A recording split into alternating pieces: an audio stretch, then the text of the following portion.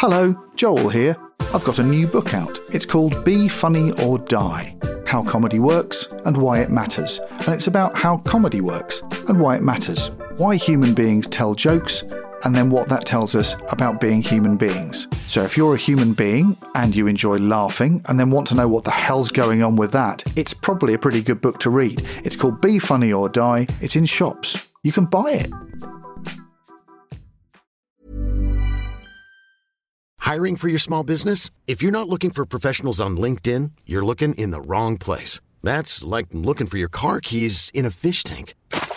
LinkedIn helps you hire professionals you can't find anywhere else, even those who aren't actively searching for a new job but might be open to the perfect role. In a given month, over 70% of LinkedIn users don't even visit other leading job sites. So start looking in the right place. With LinkedIn, you can hire professionals like a professional. Post your free job on linkedin.com/achieve today.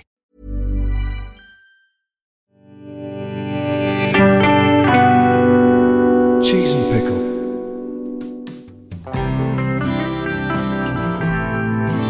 Hello, this is Comfort Blanket. I'm Joel Morris. I'm going to be talking to someone who makes cool stuff that I like about some warm stuff that they like. A book or a film or a TV show or a record that makes someone feel safe. Something they return to again and again and never lets them down.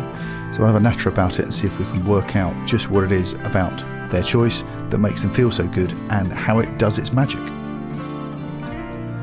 This time I'm talking to the writer and journalist Caitlin Moran. Caitlin is a big figure in UK journalism and well known for her book How to Be a Woman, and has written screenplays and novels and things, and is just generally an all-round good egg. And we're going to be talking about a very important television series, Curvy Bride's Boutique.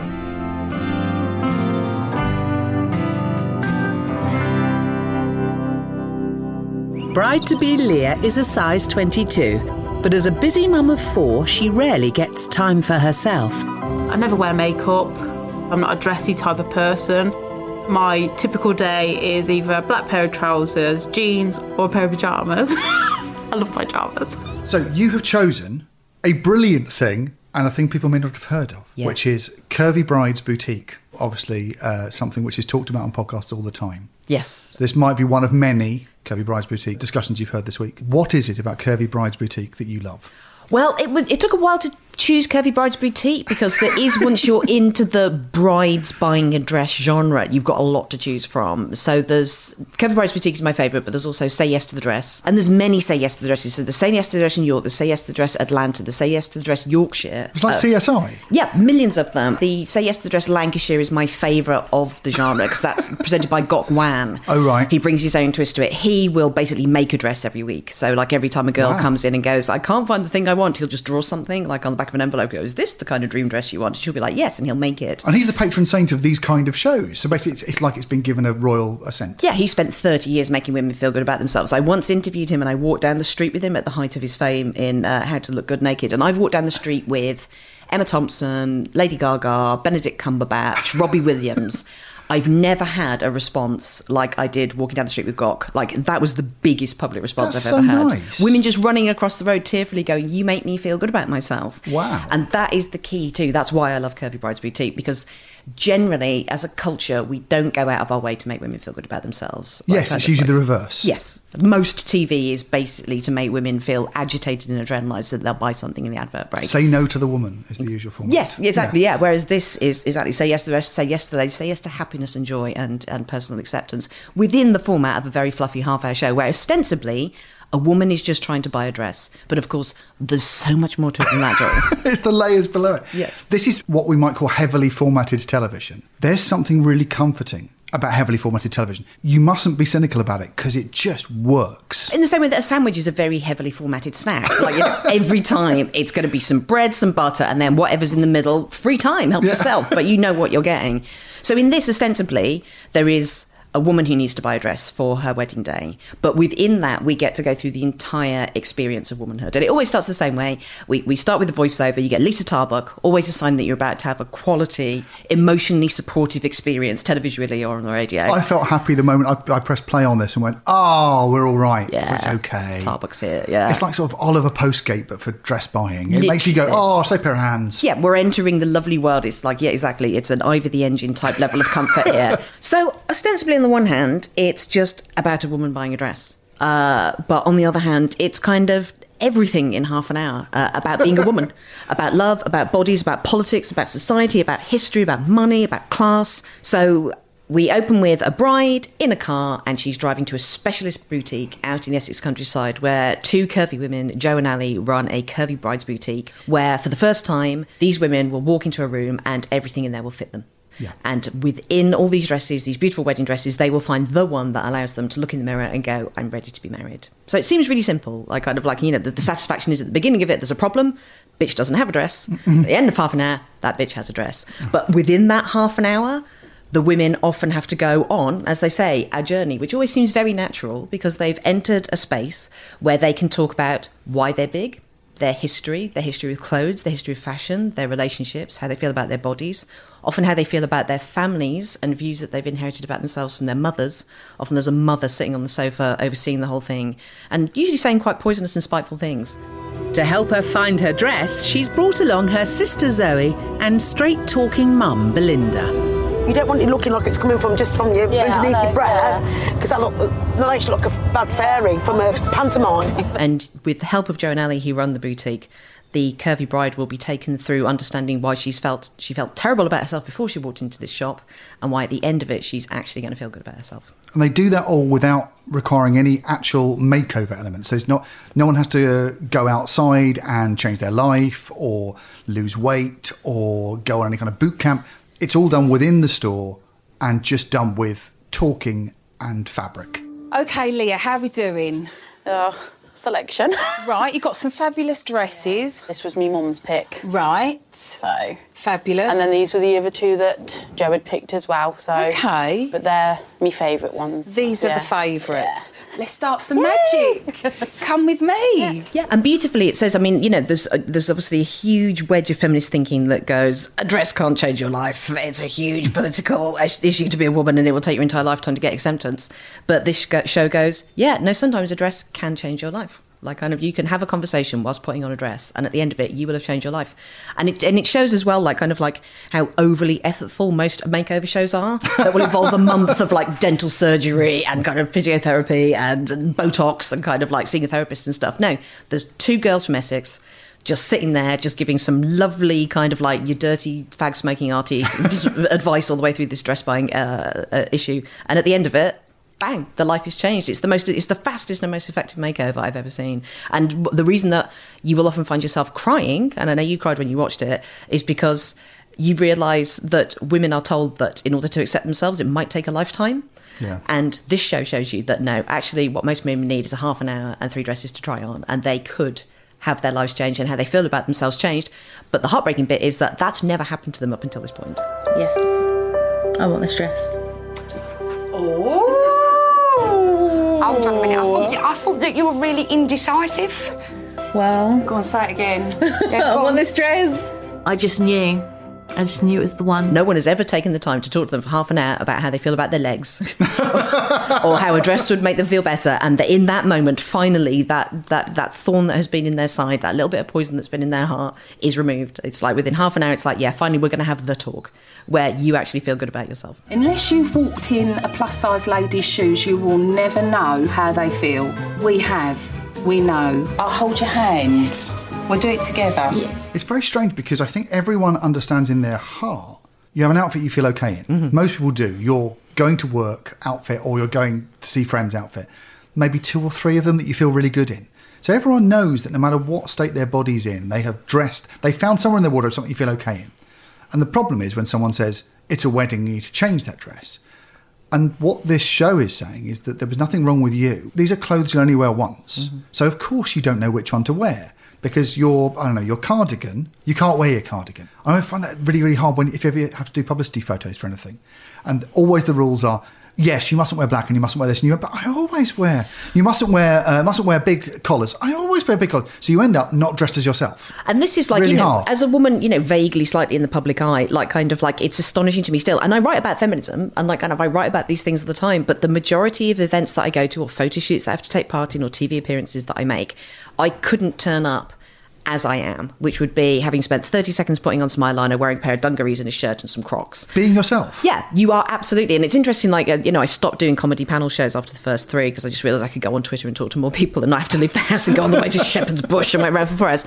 But the main thing that I noticed when I was doing radio and TV panel shows is that all the men are in the green room having a couple of drinks, kind of like, testing the ground, testing some material out, working out what their vibe is. All the women are taken off into hair and makeup and they spend 2 hours staring in the mirror at their own faces and having their hair done and talking to hairdressers, some of whom are funny, but they're not going to be giving you the high-level bants that the men are getting in the room with the men, where they haven't had to spend 2 hours staring in the mirror and becoming dysmorphic about how they look. Yeah. And they haven't had to, like, talk to the stylist about her dog. Like, kind of like the men are in there talking about politics and you're just going, oh, your mum sounds like a bitch. Yeah, can you just take some of that foundation off? I think a little bit. Katie. But you're being told, you're effectively being told it takes 2 hours to make you acceptable. Yes.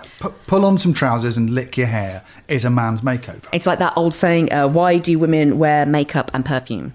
Because they're ugly and they smell. And often you feel like that as a woman. It's like the people keep putting makeup on you. 2 hours work. Right. So that's why on a wedding day where, like, it's very common, I believe, for men the night before their wedding to just get really, really drunk and then kind of like and just turn up really hungover, just wearing the clothes that their wife probably bought them or on the end of the bed.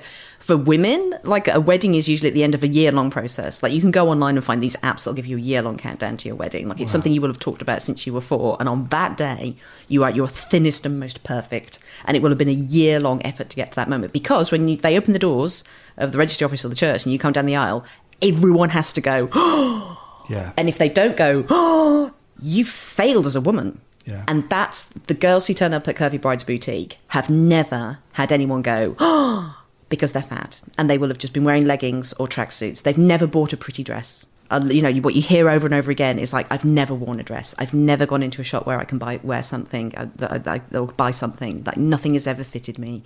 People will laugh at me when I go into a shop and ask for something nice. And they go into this magical world, this lovely little big girl Narnia, where there's 2 lovely women who are going to talk them through all their traumas and open up a cupboard and it's all full of stuff they can wear. And just that is a mind-blowing thing.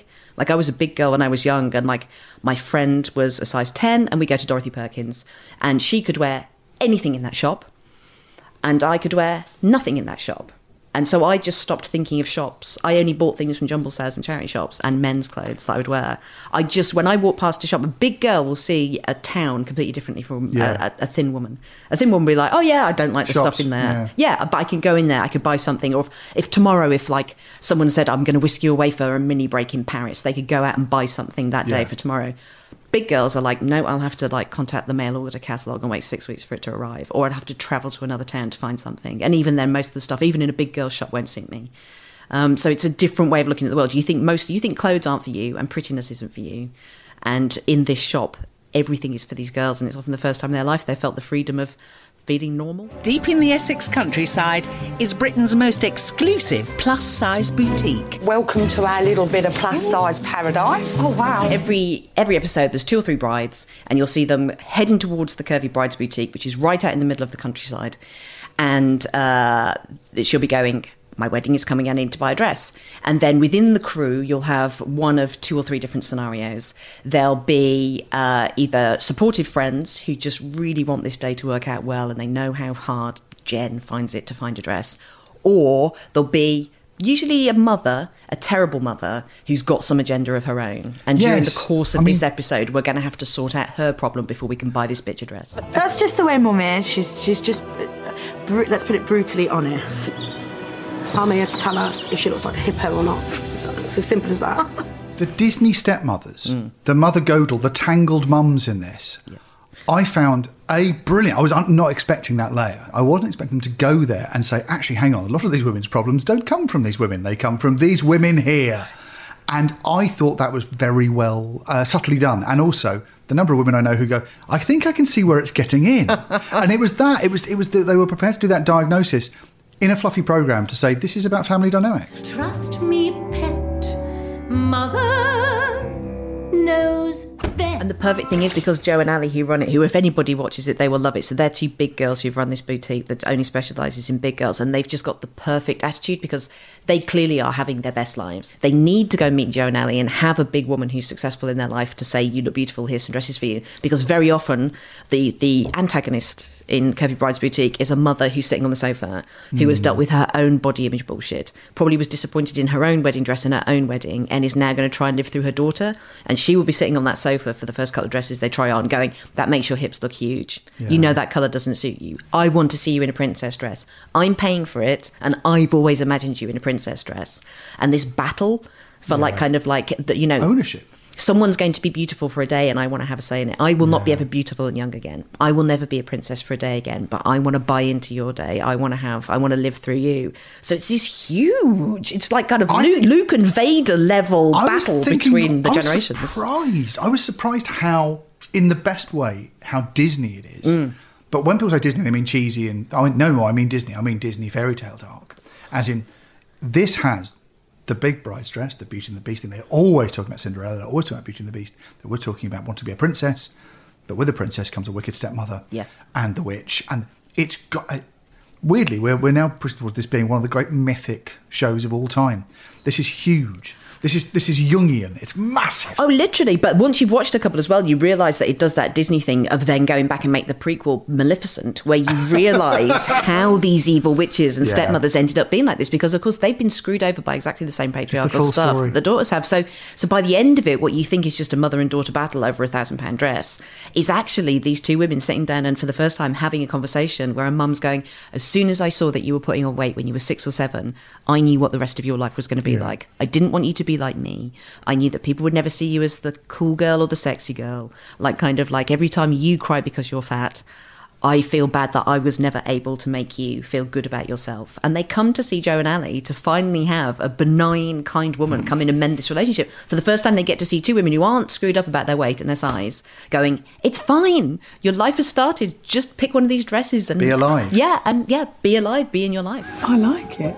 Oh, Nicola, looks like one of those toilet roll dolly things. Well, I don't like it now. Because you go through layers. It's like there is an onion to Curvy Bride's Boutique or any of these formats. So the first couple you watch, you'll go, big girls find it difficult to buy a dress. And you can watch it just on that level. Then after a couple of episodes, you'll go, big girls find it difficult to find a dress, not just because there aren't that many in the shops, but because their mothers are being very controlling of this and they have a particular vision of how their daughter should look. So you're like, oh, boo the mums. Then you go back another layer and you go, oh, the reason the mums are causing all this problem and having all these ideas for how their daughter should dress is because they have been completely screwed up by their body image and they have never felt like a princess and they are now trying to live their lives through their daughters. And then you pull back from that and you go, oh my God, all of society was complicit. And hopefully in 27 minutes... we can fix this. Yes, all of society's ills will have been fun when this girl walks through the doors of the dressing room and goes, I look pretty. And that's often the key moment. You will see a girl looking in the mirror for the first time and smiling and going, I look pretty, and she will say it in a voice that is unused and cracks slightly and is dusty, and you go, that's a sentence you've never said before, isn't it? Yeah. You've never said that. This is the first time that you've ever looked in the mirror and smiled. Oh my God, you look stunning. It's beautiful, isn't it? Yeah, it's really beautiful. You don't look sold, Mum. No, I'm getting emotional. That's getting emotional. Oh, cry. Please cry. Don't cry. So, I do actually love that length. I just want to ask you how you feel. I want you to describe how you feel. I feel beautiful. Oh, that's it. Oh, don't want to cry. And I've been a big girl. I'm still not a small girl. I come from a big family. I have a lot of big friends. And I know women who are now in their 50s who have never looked in a mirror and said that. So ostensibly, you're just watching someone buying a dress for their wedding day. But what you're actually doing is seeing women having an emotional experience that they've never had before until they're in that room putting that dress on. And that's why I keep coming back to it, because there's such relief in seeing a girl for the first time look herself in the eye in the mirror and smile and go, oh, I look really pretty. This is my dress. The format is hinged on the phrase, is this the dress? Yes. Or this is the dress. There's almost a format point where the women say, is this the dress? And you know what the subtext is. It's not, is this the dress? Is this you? Yes. Is this the girl? Yeah. Is this the woman? Yeah. Open your eyes. I'm a shape. So this is actually you, this is a dress, not a miracle. I think that's the bit I'm finding hard. There is a complete stranger looking back at me. I didn't recognise that person. I've never seen that person before. It's like putting on an alien suit. Look how amazing you look right now. And because of the thing that's unsaid, And the response is the response we go, oh, there I am. Yeah. That's a punch in the tear ducts. I cried, and I knew the music was coming up. You knew it was coming. But is this the dress? And the girl says, yes. Yeah. And you know, because of the way the format works, you've seen her put on 2 or 3 dresses that don't make her feel like the princess she dreamed of being or the pretty girl she dreamed of being. It's fuck all to do with the dress. Yes. It's to do with the mirror. Well, also, you can tell as well, like, once you've watched a couple, before they've said anything, you know if it's the dress or not, because you watch their eyes. Yeah. And when they come out in a dress that they don't like, that they feel fat or awkward or ugly and or not themselves, they will just look at their face. They will not look down. And when they step out and it's the right dress, they'll look at their face, and then you can see they feel brave enough for the first time to go down and scan their whole body and then look back up again. And, like, you can tell, again, that is like a journey that their eyes have not taken before. They've looked at their whole body. And I was looking at interviews with Joe and Ali. So the Curvy Brides Boutique is run by Joe and Ali, who are two... Their size and their weight fluctuates. They've both been really big girls in their time. They've lost weight, they've put weight on and stuff. So they're totally there with the whole journey. Yeah. And they're like a non-judgmental Trini and Susanna. Yes. They're from that format, but there was something about them, and it might just be me growing up where I grew up. I went, oh, aunties. Yes.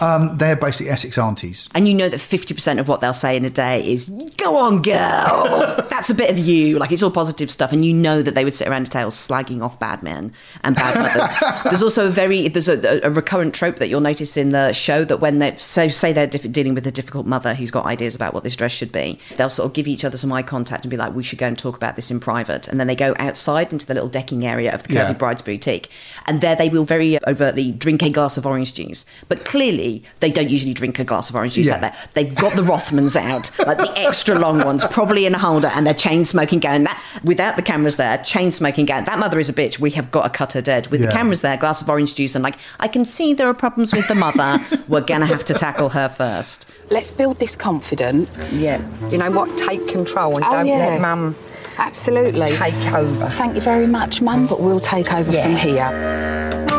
Actually, the visible formatting in this is really nice. I think it's aware that you're watching it and know what the rules are. You can see through it to what they're doing. There's no sense that this is the first time that this production company has made a programme like this. Yes.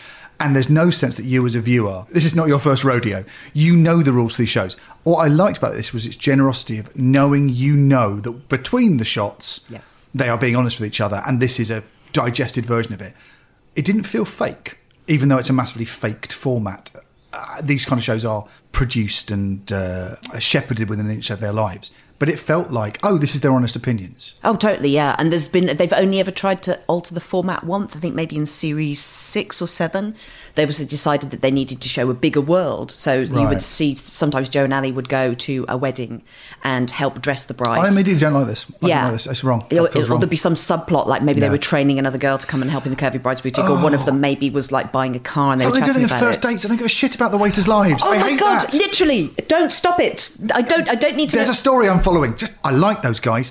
They're not the fucking story. Yes. Cut away. Yeah, no, exactly. I don't need to now go into B plots with this sort of satiric cast. You don't need to make them more real to me. I just like the fact it's like Trumpton, it's like it's like the clock going in and out. All the bits are in the right place at the right time. They come in, they go out. This is comfort viewing. Trumpton's a really good example. This has got the heavy formatting of the Teletubbies. Yes.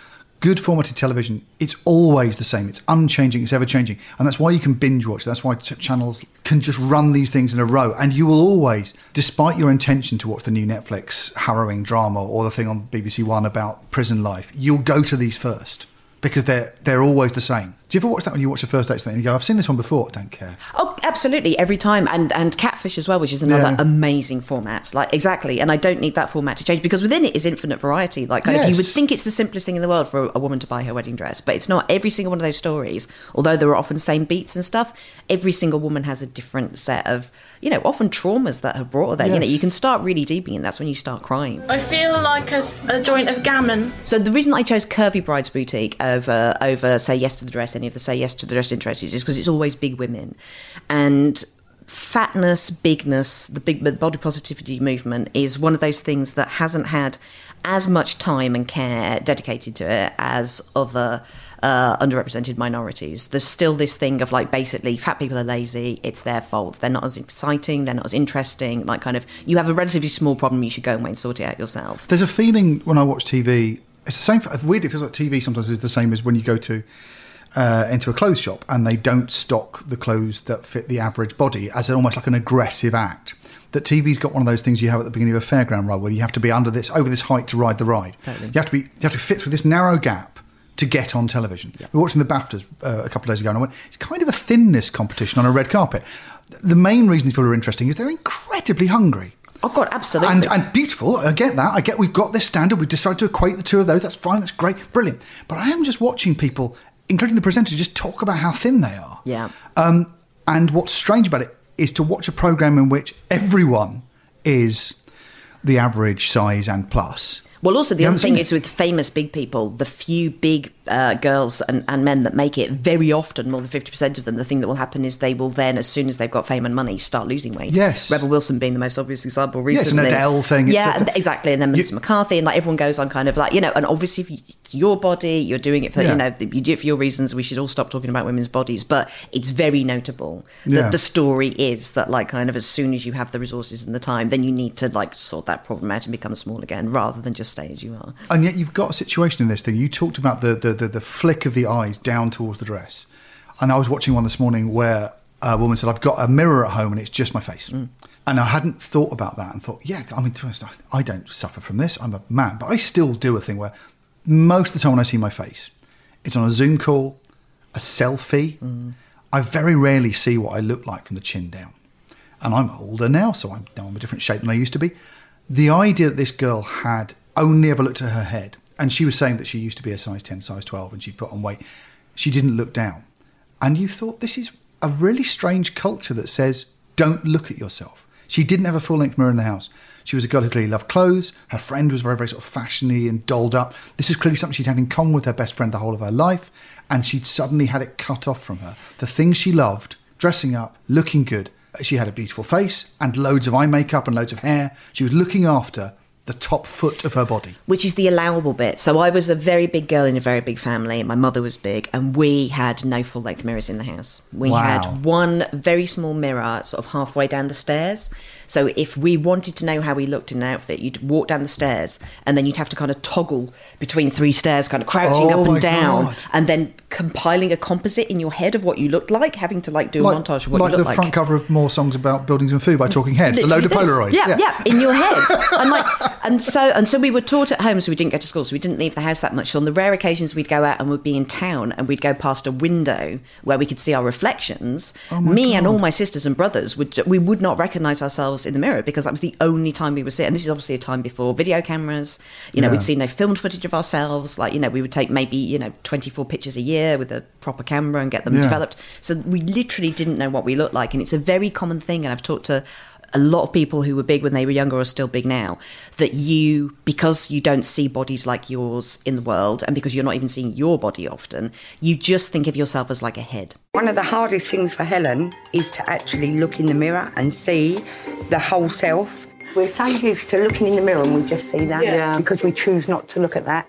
But now you've got no choice. You're being forced to look at. I am, and I'm not used to it, so I'm trying. I'm looking. No, I'm not. So I'm looking more at Catherine than. But you need to look at yourself. I'm not too great at doing that. You are just a head, like a brain in a jar that is floating around, and you just ignore the rest of it because it's too painful and because you're not seeing bodies like yours. So you have to presume, given the amount of images that you see in the world of all the bodies that don't look like you have to kind of presume that your body doesn't exist, or you're going to have to pretend it doesn't exist. It's like, I'm not seeing that anywhere. I'm not seeing my own body. I'm not seeing anybody else with a body like mine. I'm just a head. That's a safe bit. And if you, like all the girls that I know who are best at putting on eyeliner and eye makeup or have the best hair, they're all either big or have been big because it's all about what you can do with your head. Hair that grows, hair that blows, ribbons and bows, it's girls' world. Girls' world. Eyes that flash, cheeks that blush, lips so lush, it's girls' world. Girls' world. Daytime or nighttime, good looks anytime, it's girls' world. Why this programme is interesting. We're saying that there are clothes out there for you, and that our society values you for what you look like, but not you. Yep. Is a very strange thing to be told. It's also crazy that it goes against all capitalism and everything that we're told about market forces. I don't understand it. I, as someone who is slightly passive to this, I go, why don't they want your money? Well, this is where you realise that's why, again, I love this show and it obsesses me on a deep resonant level, almost Look, capitalism will fuck anything and do anything. It's the unstoppable force. And when you find a place where capitalism will not venture, it will not make clothes for these people. You have to go, wow, they are so much lesser. Like I've got, I've got lists of women in my head who I know have been disproportionately bullied or savaged on social media because they're fat girls. Like Lena Dunham and the way that she was treated, I think it was very obviously a lot of that was we can pick on the fat girl. Like there are many factors involved in this, but I think if she had been, stunningly glamorous and thin rather than like a chubby half Jewish girl with sort of like a kind round face, if she'd had an angular stern face, I think she wouldn't have got half the shit that she got. So Leah, you describe yourself, your words, as a bit of a plain Jane. Yes. Tell me about this. When did this happen? Have you always been like that? Always. I've never thought of myself as pretty. Really? Yeah. Oh, that makes me feel quite sad. I've always needed the reassurance that I look good in what I wear. I just don't feel 100% confidence in my own opinion. But we don't look into because there's a whole bunch of reasons why you would be fat. I think it's just always presumed that it's because like you're lazy and poor and you eat shit. And like there's a whole bunch of reasons, like hormonal stuff. There are so many reasons hormonally why a woman will put on weight and not be able to lose it, from thyroid, menopause, endometriosis, polycystic ovary syndrome. Then poverty and your class is a huge thing. When we look at the stats on obesity, so Curvy Brides Boutique isn't just about curvy brides, it's usually about poor brides as well. When you watch something like Say Yes to the Dress, you'll have women going in there, they're the thin girls and they're getting £10,000 dresses. When you see the big girls buying their dresses, they're like, my budget is £1,000, which is still a crazy amount for a dress. For those who haven't bought a wedding dress, you'll be going, what? How could a dress be £1,000? But that's very cheap in the world of wedding dresses. So it's a class thing, it's a health thing. There are physical ailments that you can have that mean that you would not be able to exercise. And also, I wrote about this in How to Be a Woman, like kind of like of all the addictions, food is the one that we do not take seriously. So if you're, I wrote in How to Be a Woman that like Keith Richards is like sort of taking heroin and speedballs and he's shagging underage models and all this stuff, and it's like, well, he's really glamorous, he's fucked up, but he's glamorous because he's skinny. But if Keith Richards' addiction and comfort of choice had just been mashed potato or pints of custard, and he'd come on stage wrecked from an overeating and binging session, like kind of like it just would have been, look at funny wobblebot Keith, he's not cool at all. There would be the Vanessa Feltz friends fear she's drinking custard again. It's that story, which is funny. Because we have that as a joke. That's a cultural joke. Totally. But we only ever talk about it as a joke, whereas every other addiction now, we know to take that seriously. We know to talk about these things. And it's very notable that overeating is often the addiction and the comfort of women, because if you are drinking or taking drugs or, even smoking, that impedes your ability to care for other people. The baby doesn't want to hug you because you smell of fags, or, you're drunk so you can't look after your mum. You're off your face and taking heroin. Whereas if you are a woman and you're a carer and you need to be responsible and you can never check out, simply going and locking yourself in a cupboard and eating 17 Kit Kats means that 3 minutes later you're back to being there for everybody. And I feel so protective of the fact that it's such a female thing, that the way that we choose to screw ourselves up and deal with our problems is in a way that doesn't impact on anyone else, and it just makes us even more looked down on.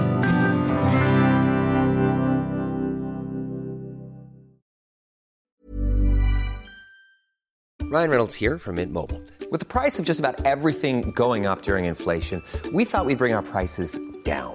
So to help us, we brought in a reverse auctioneer, which is apparently a thing. Mint Mobile Unlimited Premium Wireless. How to get 30, 30, bit to get 30, bit to get 20, 20, 20, bit to get 20, 20, bit to get 15, 15, 15, 15, just $15 a month? Sold! Give it a try at mintmobile.com/switch. $45 up front for 3 months plus taxes and fees. Promo rate for new customers for limited time. Unlimited more than 40 gigabytes per month. Slows full terms at mintmobile.com. I'm Sandra, and I'm just the professional your small business was looking for. But you didn't hire me because you didn't use LinkedIn Jobs. LinkedIn has professionals you can't find anywhere else, including those who aren't actively looking for a new job, but might be open to the perfect role, like me. In a given month, over 70% of LinkedIn users don't visit other leading job sites. So if you're not looking on LinkedIn, you'll miss out on great candidates like Sandra. Start hiring professionals like a professional. Post your free job on linkedin.com/achieve today.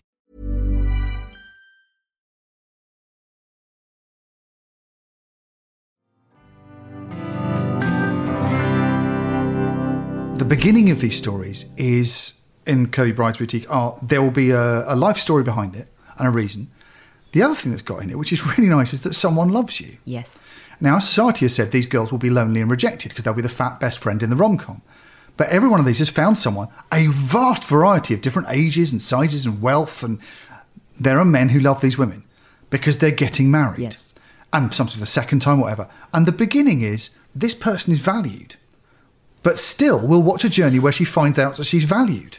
That's the other thing as well, because, again, another reason why I love Curvy Brides Boutique is that generally, pretty much everywhere else in our culture, it is presumed that your wedding day will be your thinnest day. Like, there is a massive thing. Like, you can buy diaries, there are apps, there are websites that will give you like a year-long countdown to your wedding, and that is the year that you spend losing your 2 or 3 stone and getting fit and doing your spray tans and stuff. Like, the presumption is that you will be, when you get married, you will be very hungry. You'll be at your thinnest, you'll be in your most glossy, you will look at your most perfect, you'll be at your highest value, sexually and physically, almost as if you're planting a flag in the sand going, this was my best. You can now watch me erode in appearance of value over the next 30 years of marriage. But it's very much like, well, that's the whole idea. You are supposed to be thin on your wedding day. There's an assumption of value there that I think is really interesting about this, and is one of the things that's odd about weddings as a thing that we've inherited from thousands of years of commodification of women and the trading of women, is that what you're supposed to... I talked to my wife about this a lot, and weirdly at the weekend I was talking to some other friends, and it was great watching the couples around the table. And I said, look, we're all been married for 10, 15, 20 years now. I said, was your wedding day the happiest day of your life? And all the women were quite happy to say no. Oh, good idea. They said it was really stressful. And I went, what it was is you were a commodity. You were on display. Yes. You were the cake. And this is what we did, that the women end up dressed as cakes. But the idea was that you were supposed to be wheeled in for everyone to admire, to say you were of value, what a good trade this was, what good stock this is, what good breeding stock, what good value this is, this respect for all the men. I said, what do you remember about your wedding? I said, I remember I danced to AC/DC and I had a lovely time. Yes. I got drunk, all my mates were there, it was a really good laugh.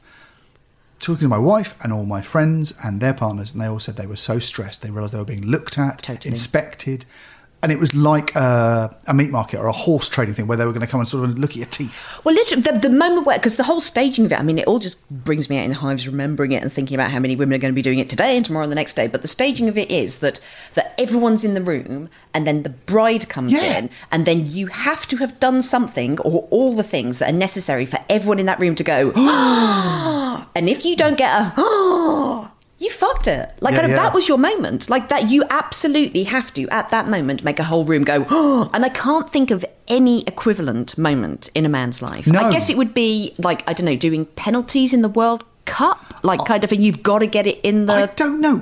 It's a high-stakes, high-stress thing. And all the narrative that we've had, even at the point where we even started listening to women about this, the narrative was then, it's every woman's dream. This is what Curvy Brides Boutique's about. It's her big day. And I kind of started thinking recently, it's not. It's my big day. It's the groom. I've been told by all the years of men behaving badly to go, it's bullshit, I don't care about it. I had a lovely time. Yeah. Someone wheeled out a beautiful woman and said that she loved me, and then all my friends said hooray, and we all got drunk. That's pretty much my dream day. Yeah. For the woman, it was deeply, deeply stressful. And Curvy Brides Boutique is partly about the pressure on a woman to have the best day of her life when everyone's agreed she's not allowed to have it. Yes, totally. So that's the stakes. And you will have, and also there's that whole thing that we know that women will have started planning their weddings when they were 4 or 5, and they've got these themes and they've got these ideas and they've got, they've practiced it, they've rehearsed it. One of the first things that a little girl will do is put a pair of tights on her head to make her look like she's got long hair, and then a neck curtain over the top of it, and pretend to get married. And like, they've got all these ideas and they've got all these plans, they've spent their whole lives talking about it.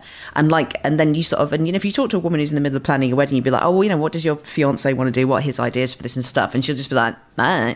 Like, you could literally bring on a balloon on a stick with his face drawn on it, like, kind of like in her mind. Well, that's why, talking about great formative television, that's why Don't Tell the Bride was such a brilliant format, because the worst thing you can do is give the planning of the wedding to the person who's been told culturally it's not their big day.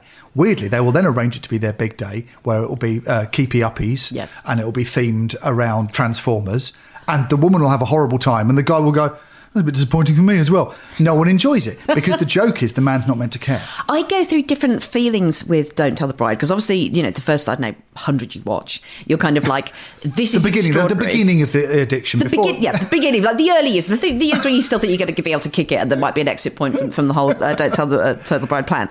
You're like, obviously it's set up for you to think, these men are dicks. Like, also, how have they never had a conversation with their wife about what kind of wedding they've had? Why are you thinking that this woman who is water phobic phobic and has had a blow dry is going to want to get married in a fish tank. I loved it. It got to a point where the film was, she's heavily peanut allergic and he's planning a peanut-themed wedding.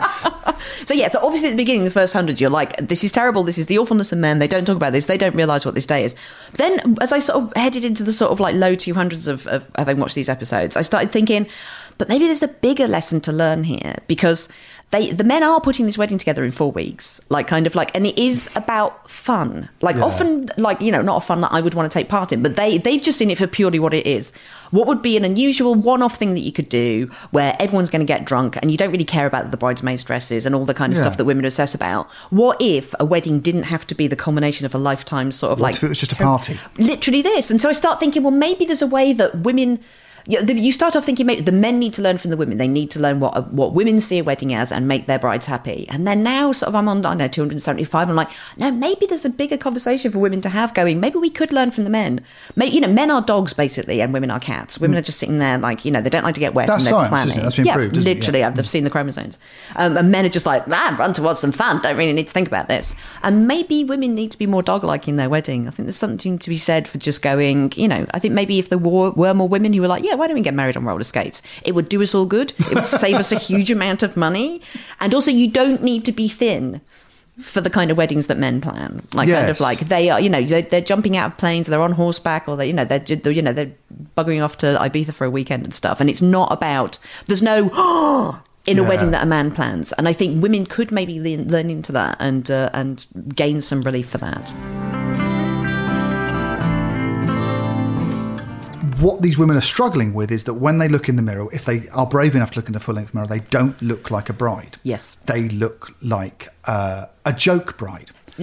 So the thing about being a fat girl is, and when I wrote my movie How to Build a Girl, and there were many things I wanted to do, but one of them was just having a big girl hero who didn't have to lose weight. There were no jokes about her being fat, and boys fall in love with her and fancy her, and they never go, I fancy you even though you're fat. There's no reference to it at all, because the only other time that you see fat girls in movies is in a montage where a man's going on the man's met the love of his life, Meg Ryan, and then he goes, but he can't get her, so he goes on a series of terrible dates, and you don't even hear any dialogue. There's just a montage of a really fat woman, a woman with some cats, a woman who's brought her mum with her, and it's and just by seeing a fat girl, of course that can't be the love of his life. And the first time you're called fat in a playground, it feels like a life sentence. The first time someone notices you're fat, the first time you get a horrible boy or girl going, you're fat, when you're 4 or 5 or 6 or 7, it's not just simply that in that moment you've been called fat. It's okay, I've been now put in a category and I know where I belong. I'm a punchline.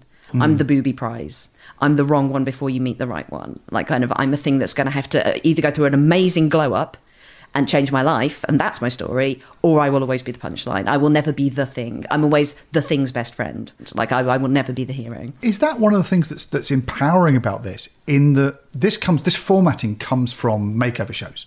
It's a makeover and reveal show. I love the fact that the reveal is just closing her eyes. Yes. Close your eyes. Open her eyes, and especially the moment where the girl won't open her eyes because she's too frightened of what she's going to see. OK, ladies, open your eyes. I don't want to now. Yes, you do. You do. You really do. Wow. Oh, my God. Just, wow. Laura. I look kind of skinny. I look sparkly. Oh, just perfect, isn't she? Yeah, it's perfect. Why does a dress make you get this stunning, fuzzy feeling? Gorgeous. I think I look pretty. You look amazing. I don't look fat. That got me right in the gut. There's so many of those. I don't want to open their eyes. God, that is a thing I think most people can relate to. You put on what felt like great clothes in the changing room. Yes. You open your eyes and go, oh, it's just me in them. Yeah. I think everyone, no matter your gender, you've done that. You put on the perfect outfit and it was someone else's perfect outfit. Yes, yeah. It's building up to this point where they've got to open their eyes and have this reveal. But the makeover show came from a very cruel form of television where the message was pre-Gok Wan, you have to change. There are no clothes out there for you. The first thing you need to do is to go on this astonishing diet or whatever. Yeah. And this is a really nice product of the mark, the member of the public, doesn't change. What's changed is the way they look at themselves. And so many, I was thinking about this recently, I was sort of looking at, I think we're sort of starting to get to the point now where we're starting to analyse sort of late 90s, early noughties TV. Yeah. And like the thing that I've started to realise, like going back and watching like early episodes of Pop Idol or X Factor or like kind of any of these makeover shows, is that so much of it is based on humiliating members of the public and basically going, you should be more humble. They come on something and they're kind of like, you know, I feel like I could be a pop star, or I'm on this reality TV show as a contestant, I want to be popular, or I want to look nice, you know, I think I look nice now. The amount of people that you'd see on Trini and Susanna who'd be like, I think I'm really stylish, and they're like, oh my god, you're so mad. No, and it's all about taking members of the public and absolutely destroying them and going, yeah, you must be humble, like kind of like only when the experts have told you how to be a person, only when we've told you how to be a pop star, only when we've told you how to dress or to sing or you know. Television format that could look at Rylan and go, there's no place for you on television is clearly deranged. Right, yeah. Or Stacey Sullivan. Like, they were the joke contestants, and yet the camera loves those people and they are brilliant at their jobs. The end. Hello, all right? Hello. What's your name? I'm Rylan. How old are you, Rylan? I'm 23. It's interesting how they've tweaked those formats. Now, if you go back and watch those early episodes of X Factor, it is brutal, like the kind of things they're saying, and people who are clearly mentally ill are being brought on and are being laughed at, and just like you realise how quickly that's changed now. Like it's become, you know, it's become kind of within its own definitions, but they're still basically sort of based on, let's just see how many people we can, you know, herd into a room and just belittle, and just because we can show how excellent we are at these things. Yes, it's a Hunger Gamesy vibe of sort of people with huge pompadours judging the people covered in mud. One of the things we watched at the beginning of lockdown for comfort in the same way was we ordered the DVD from eBay of Pop Stars. So which one's that? Is that the hearsay? That one that gets you hearsay. Yes. Which is great. And it was what was great about it is it was really entertaining and very nostalgic and brilliant. That's from the early 2000s. But what it was really cruel. And that's quite a nice one. That was the BBC one. That wasn't X Factor. It wasn't mean. But it was this sort of industrial camp, so bleak. Just people on trestle tables and like sort of folding chairs, like a migrant processing camp. Really hopeful people coming through, begging to be admitted to Pop Island, and then being turned away. Papers, please. It was awful. And then you'd have that, and then they'd Sophie's Choice it every so often, where you'd have a duo, one of which was talented, one of which wasn't, and it would be like, you can either be loyal to your friend or like publicly dump them now and say, yes, I will go solo. Which one will you eat in the womb? It's that thing. Yeah. It was really, really edgy. And what shocked us was, it's lovely looking back at what feels like recent past and realising it's a long time ago. But it was the shift towards kindness and realising that these reality formats, when you first enjoyed them, I mean, it got a lot crueler than that. It's like watching early Big Brother, a lot kinder than peak Big Brother. And this was fairly nice, but still quite brutal about the status. These elite people tell you can't sing, and then you are thrown back into the sea. And it was a real recognition of how much more different it is to watch TV now and see this repair shop, first dates, the injection of surprising kindness into cynical factory-made television is quite warming. Yeah, no, there's a definite sense of restorativeness. And I think that's just because, I mean, you know, horribly, it's because people died, isn't it? I mean, people committed suicide, people were clearly driven mad by it. And kind of like the industry had to look at itself and sort of realise these actually are real stakes. Like, it's very easy when you're involved in a TV show, what's great TV? But like Kim Marsh was talking recently, because that series of Pop Stars, there's that shot where she's come back after Christmas and she's put on some weight. And whoever one of the Svengalis is comes in and goes, you need to lose weight before we shoot this video, and she's clearly horrified. You need to lose some weight. And it's all right saying, Christmas was there, and, well, the goose has gotten fat. Do you think I'm fat? I think you've put weight on over Christmas, and I think you needed to lose weight before Christmas, Do you?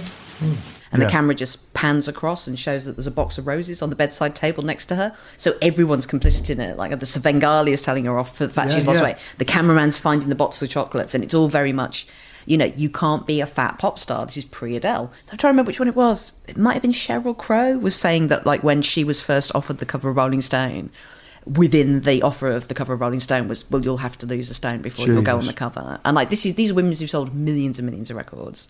And it's so bound up in the fact that if you are a successful woman, you must also lose the weight. Like, there's a certain point where you're allowed to get this stuff. But if you talk to every woman that I know, generally, by and large, if you ask them how they were feeling when they're at their thinnest, they will go, I was completely insane. I was desperately unhappy. Like, kind of, that was when. Does it take a madness to maintain that? Does it take a sort of, I mean, because it's very, you look at that and think how focused you have to be. And it's very odd. It's a little bit like, the closest thing for men, I suppose, is that strange, dehydrated, ripped look that's the shirt-off shot from a Marvel film. Yes. That you go, that is now an icon of masculinity that even Chris Pratt has to follow.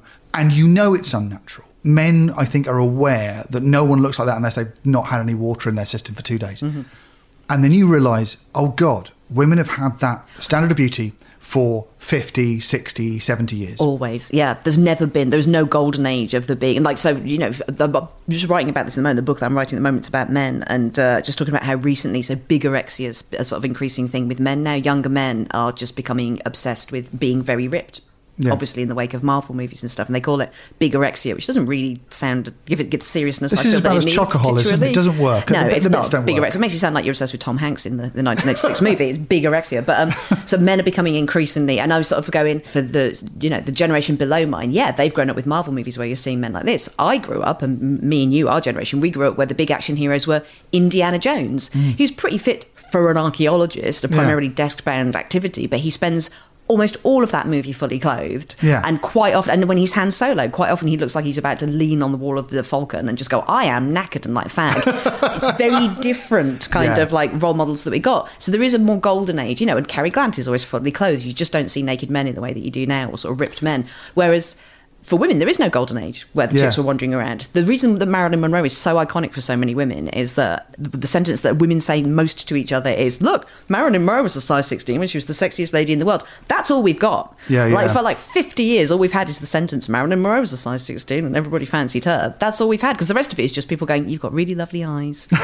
You've got a lovely personality. You've got such a big heart. And women know that's a diss now. If I want to screw over, like, you know, a sister or a friend, I'll just go, you've got lovely eyes. You've got a really kind heart, because we know what that means. Yeah. That means you've put on weight, babe. You've had a big Christmas.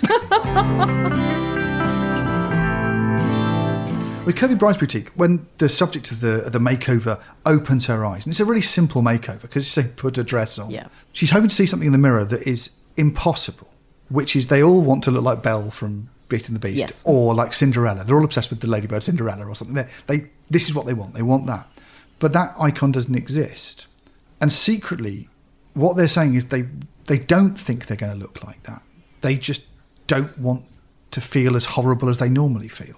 But that's the power of it, because what they're doing in that moment is such a, you know, you think it's just like, you know, a daytime reality makeover show. But in the moment where they finally look in the mirror and they found the dress and they feel happy in it, they have rewritten a massive part of their brain that has been there for all of their lives, which is kind of like, I think they have still presumed that the only way they're going to look happy when they look in the mirror is if they see a thin bride in a beautiful dress. Yeah. And in that moment when they found the perfect dress, and it's not just the dress, it's the fact that they will have gone through a process, you know, often these women, it's the first time.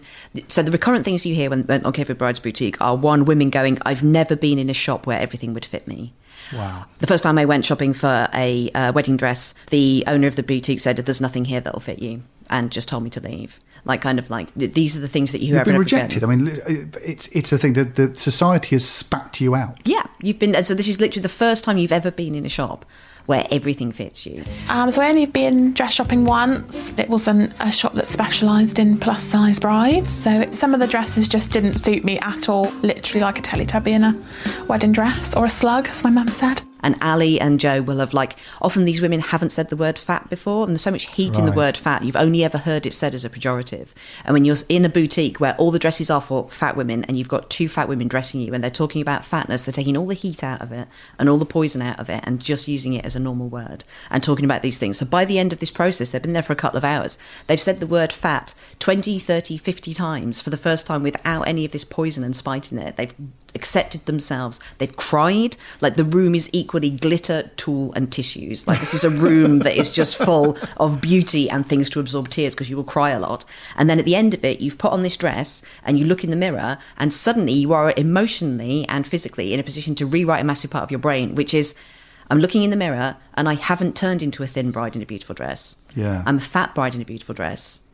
And that's okay. I've won. You can be a beautiful bride that still has this body. There can be beautiful fat brides, and that you can see the rewriting in their head going on. You haven't had to kill that person you've been. Especially what you're saying when someone sort of does radical dieting or whatever, they're kind of killing the person they are to become someone else. They're accepting that they had no value as the person they were. What you're watching is a magic trick. It's NLP, hypnosis. Literally this. Derren Brown shit. Totally. As in, You didn't have to change anything. You just needed to change the way you felt. And they also, like the way that Joe and Ali, again, because you're in a shop that specialises in dealing with curvy bodies and fat brides, so they'll know all the things that women are scared about with having a big body, but you can't talk about anywhere else. So immediately they'll be saying chub rub. Like, do you have chub rub? So that's where where you don't have a thigh gap and your thighs rub together and you can get a rash. It can be really uncomfortable and unpleasant and painful. So they'll be talking about chub rub. They'll give them like a pair of chub rub shorts. They don't get chub rub anymore. These women might never even acknowledge this happens. You have to pretend that your thighs aren't rubbing together, even though they obviously are. They'll talk about back fat. They had one bride on there once who wore 2 bras. One in the front for her breasts and one at the back because she had so much back fat and back rolls that she had to wear a bra on her back to try and pull them in. And Joe and Ali know about all this stuff. They're just talking about it. And the thing they know the most is that almost any woman, I think, but particularly big women, are so terrified of their own upper arms. Like, most women will think of their upper arms as being like an internal organ anyway. It's like it shouldn't be on display. There are, the amount of women who are happy showing their upper arms, particularly as you get older, if you're big, is vanishingly tiny. So all these brides, the recurring trope in Curvy Brides boutiques is the women will come on and go, I'm thinking princessy, like kind of I want a champagne-coloured dress, but it has to have sleeves. Yeah. I think sleeves are quite important for me you as do well. want I do want sleeves, right. yeah. So, oh, yeah, that's nice. And it's got pockets. I love a dress with a pocket. This would not be hard to add a little sleeve to that. And Joe and Ali's mission is to go, okay, we'll put you in some sleeves, but I think you would look better in a sleeveless dress. Some kind of beautiful bustier thing. We'll put you in a corset and stuff, but let's show your upper Which is arms. a princess dress. Yes. The moment you're not wearing a princess dress, you haven't achieved what you wanted. You won't look like a storybook princess because they don't have sleeves. Exactly. And by the end of it, these women who will be like, the first couple of dresses they try on, if they don't have sleeves, they'll be, Joe and Ali will be making them sleeves, or they'll give them a bolero or a cape or whatever. And you still have some women who at the end of it don't want to show their arms, but most of the time the women have gone in this, astonishingly, in a couple of hours, from I must be fully clothed, all my flesh must be concealed, to coming out in a completely sleeveless dress and looking at their upper arms for the first time and accepting that as well. It doesn't look like me. It just, at that moment, it kind of just all smacked me in the face and just like hit me. Like, whoa, actually, you do look really good. It was an amazing feeling to think that I can actually look beautiful in a dress. And you're right, I haven't even looked at my arms. Well, also, I think another reason why, they so often cry in the show, and why you as a viewer will so often watch it, is that it's a very common thing for big girls, for lots of women, but particularly big girls, to have not even realised that what they're thinking is, oh, my life hasn't started yet. Like, this isn't actually my life. Like, that's going to start at some later point, because all the movies you see and the TV shows you see and the books that you read, a life for a woman is when you are thin and elegantly dressed and you're going off on mini breaks to Venice and kind of like being sporty and doing your yoga and walking around. And there might with be a your hair makeover in ponytail. the film that is the hinge point at which the woman becomes a real, always Pinocchio style, a real girl. Every film about a woman has a makeover scene. So you know that until that point your life hasn't started yet. Right. And you can talk to women now who are in their 30s or 40s. I would imagine there are women who are listening to this now who would be suddenly going, oh God, yeah, I didn't realise that consciously, but that is how I feel. My life hasn't started yet. I'm presuming at some point I'll have the makeover and suddenly that'll be real me. This is all the rehearsal to that. This is all like the sort of the 20-minute sequence before the makeover in the movie. And it's not. This is like your life. This is the last 30 or 40 years. And that's the other thing that happens in Curvy Brides Boutique. When they found the dress and they know they can get married and they finally accept themselves, they look in the mirror and go, oh, my life has started. This is it. My life had started. My life started when I was born. I'm in it. I'm finally becoming present in my body. I'm now not just thinking of myself as a disembodied head and a body that I'm ignoring. The whole thing joins up. I am me. I can look at myself in the mirror from head to toe and I know that I'm ready to get married. And it's such a huge thing. What an incredible thing to...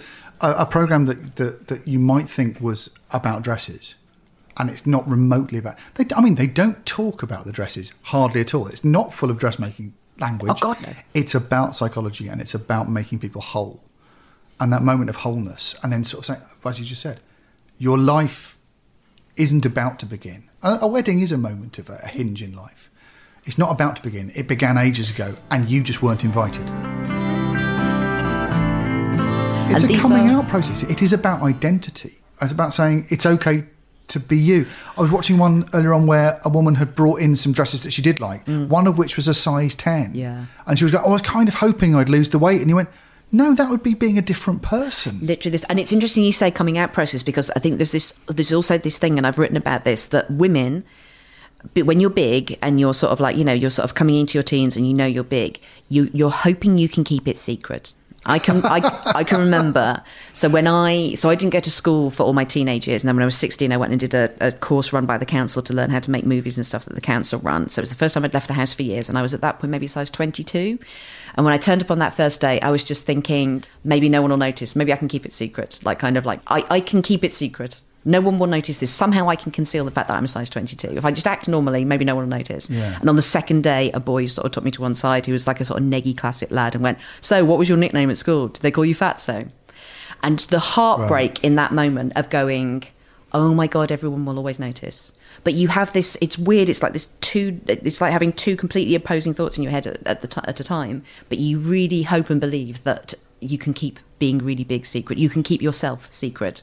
Wow. And that's the other beautiful thing about Curvy Brides Boutique. There are all the secrets are told in here. Yeah. The women go in and they say, this is why I'm big. This is my history. This is what I'm scared of. Yes, yeah. There's my history. Look at a sour old bitch sitting on the sofa just going, no.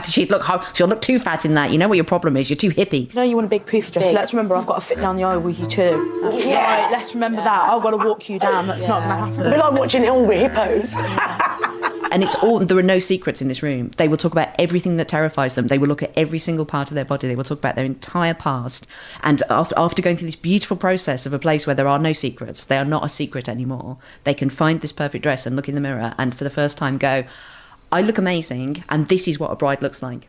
I thought somehow I would have to turn into someone else, but I'm not. I can just, at the end of this day, I've just realised that I'm here already. I was here all along. And that's why I cry. What an incredibly positive thing. It's a show about finally realising you're alive. Yes. No wonder it's comforting. Thank you so much for bringing Curvy Brides Boutique. Brilliant. My pleasure.